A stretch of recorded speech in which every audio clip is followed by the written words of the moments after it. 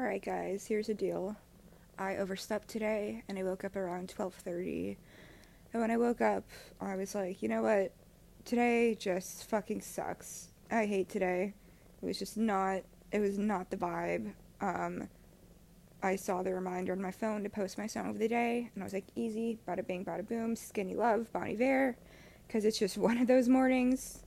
And I was actually going to do it, but then I started shuffling through some other songs, and I got some food, and now I'm sitting in bed, and I'm eating some chocolate chip pancakes in bed. I mean, how amazing is that?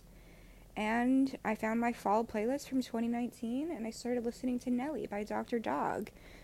And that song reminds me a lot of like October 2019 when CPS was on strike, and me and a couple of friends just hung out like all the time, and the weather sucked because it was October in Chicago and there was like nothing to do, and all we would do was like text each other every single night and just see if like there'd been any news, if we were going back to school or not the next day, and there wasn't really anything else to do.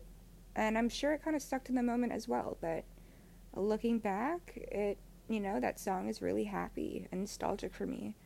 So I'm gonna make that my song because I just think there's a kind of beauty in that, and that like those memories just made me really really happy.